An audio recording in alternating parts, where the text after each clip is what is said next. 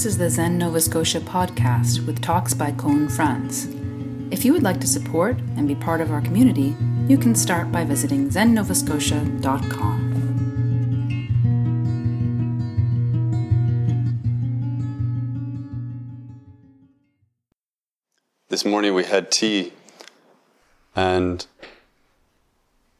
as I was saying, that's part of the daily monastic schedule, Chosan. And at many temples, the tradition is that after we've kind of finished the business for the day, there's a reading of a text, usually one chapter at a time. So you'll just read a little bit, and then you might just, when you finish, go back and start again. So it might take you a month to go through it, and then you'll start again, and you'll start again. And in this way, the text permeates. It's like reading the sutra over and over again. It sets the tone of the day. But it also shows you something, because you can see month by month how your understanding of something is changing. Every time you read those words, you see them a little bit differently, and you see that you've applied them to something else. And there's this deepening, this evolving. At the temples where I trained, we read a few texts, but the one that we read most often was called Zuimonki. And these are the recorded sayings of Dogen by his first student, Ejo. It's an interesting story, or interesting for me, that when Dogen died, Ejo was responsible for cleaning up his belongings. And when he did, he found that Dogen had recorded his own teacher's sayings, Tendo Nyojo, and they had a book of them that he had never shown anyone. And Ejo must have smiled, because of course by that time Ejo also had been recording Dogen's sayings, but no one knew that he had been doing that. And so when Ejo died, they found that book. They met just a little bit after Dogen returned from his time in China. And it's an interesting meeting, because Ejo was a little older than Dogen by a few years. And he was also a senior student in a different school, and he was a very mature practitioner. He was very stable and very respected. And so when they first met, there was some question in the air of who was senior, who was going to be the teacher and who was going to be the student, at least from the outside.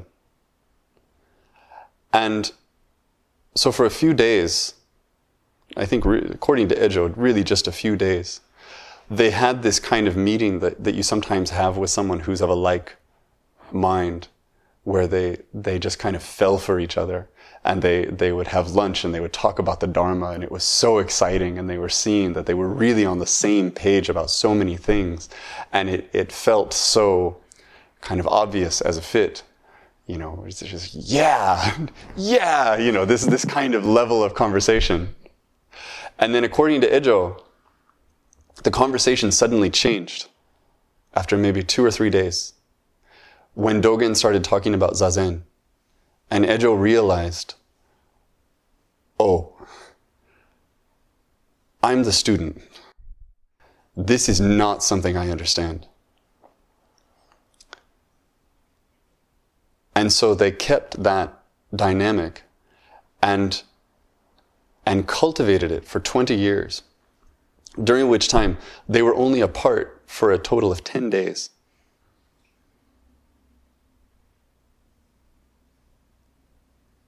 Ejo completely, not just became that student, but he became a shadow to his teacher. He became an extension of his teacher.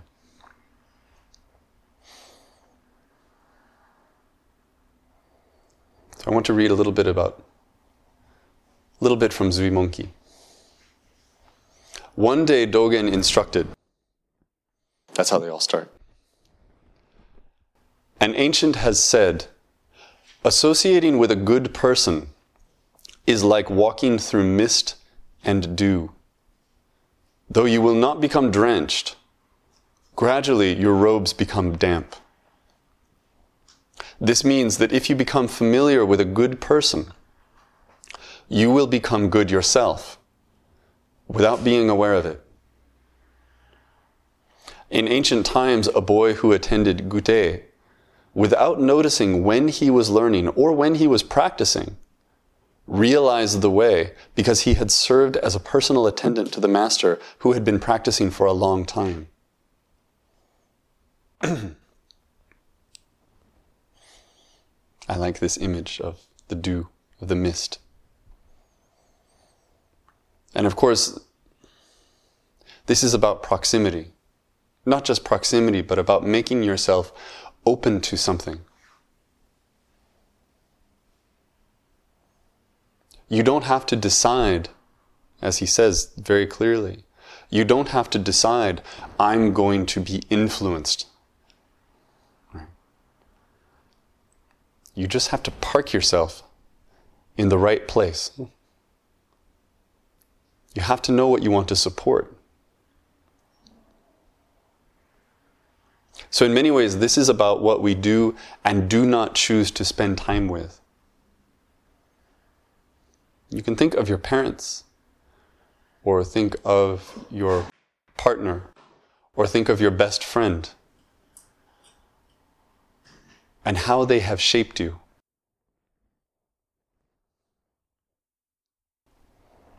My wife Tracy and I have been together for about 15 years. And I have taken on many, many of her tastes along the way.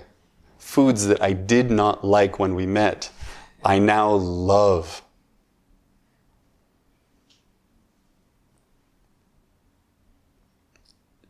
She has a love of animals that I just didn't when I was younger. I didn't dislike animals. I didn't melt when I saw them. But when she sees a cat or when she sees a squirrel or something, she sees them with eyes of love. And we would walk through parks together and I would see how she saw. And over time, I found myself seeing a squirrel or seeing a rabbit and getting all gooey about it and thinking, what happened? What have you done to me? But she never did this intentionally. She never took on the role of teacher. Even when she saw, when we first met, that I had the most limited palate of any human being she had ever met, she never said, okay, let's address this, I'm going to fix it. She just went about being her. And I went about being with her. And I started to kind of soak this up. And suddenly I found myself wanting to put ginger on everything.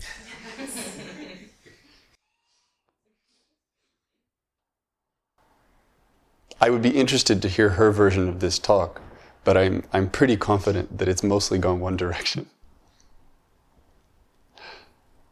I feel that I have changed so much through that relationship.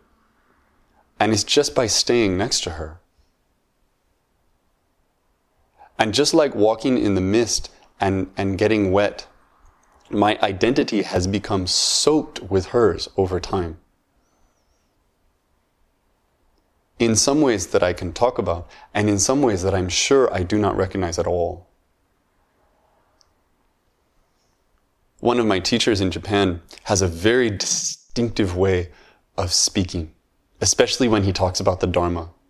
He settles into this thing which I will not imitate, but his voice gets a little bit lower and he has a very particular rhythm and it becomes very emphatic and it's very distinctive. But I'm his interpreter. And when I spend time with him and when I listen to his voice, I start adopting his patterns. I don't mean to. In fact, it doesn't help me because if you go to the convenience store and you talk like that, it sounds so strange and doubly strange if you're me, right? but I start to feel his rhythms. And people have joked about it when they hear us, drinking coffee and talking about things. Because he says things to me and I say things to him, and we're saying things in the same way.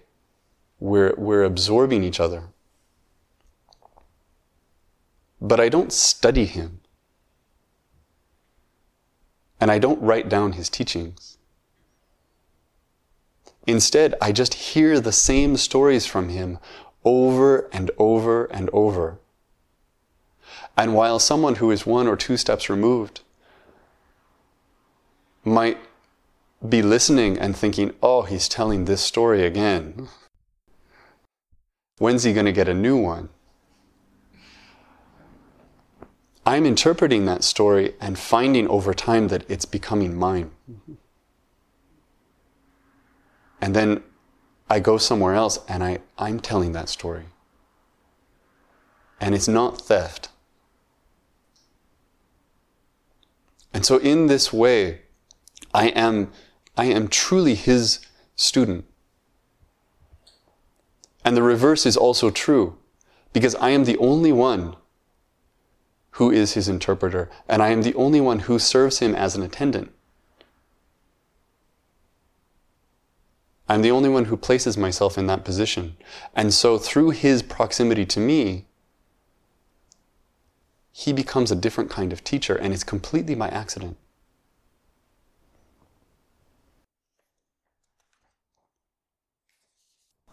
I've heard this described as being like cloth and dye. After you dye the cloth, how do you separate it from the color? They weren't together in the beginning. It's irreversible. Dogen writes, or the Ejo writes of Dogen at the end. Similarly, if you practice Zazen for a long time, you will suddenly clarify the great matter and will know that Zazen is the true gate to the Buddha Dharma. So now we're no longer talking about people, we're talking about practice. When you sit in this posture, and when you breathe in this way,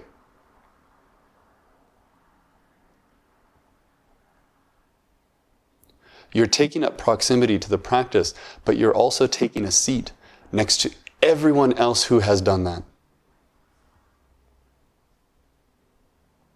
From the Buddha until now, you enter the company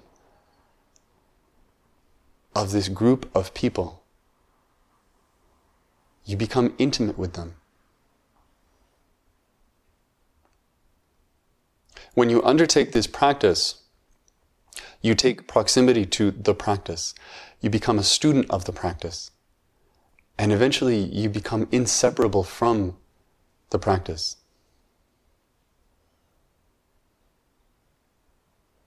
Zazen stops being this thing that's over there.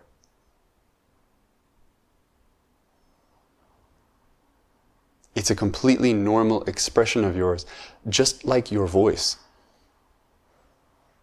When I talk, I sound like this, and when I sit like this.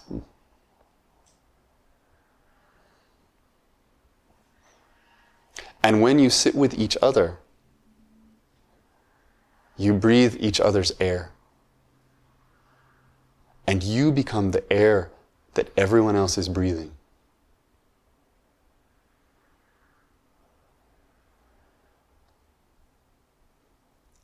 And so there is no one here who can practice alone. There is no one here whose practice has not already been permeated by the practice of everyone else.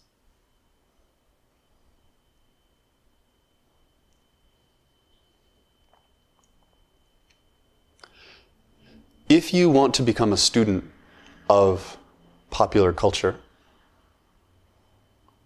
you don't need to study the culture.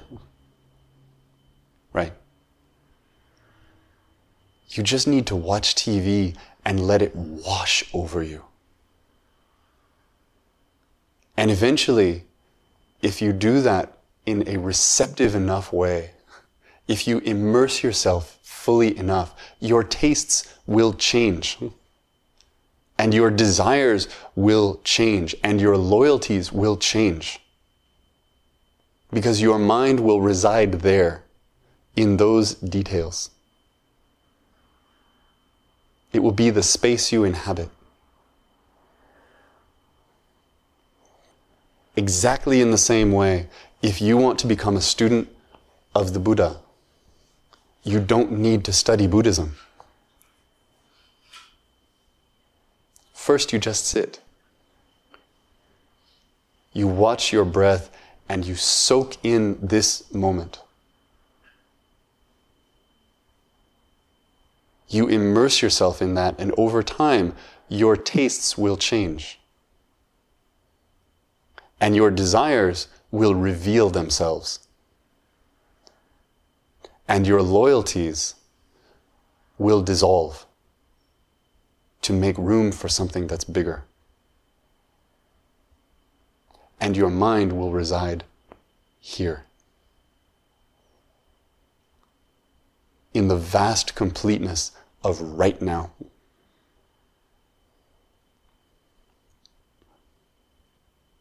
If this practice feels separate from you in any way,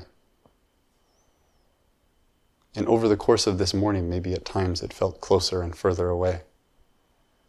If this practice feels separate from you, then step closer to it.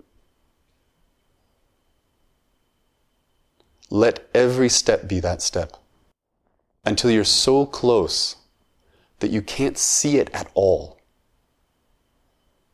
that you can't even see yourself, until you're soaked through.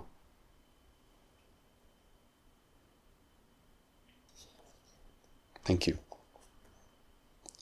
I'll stop there.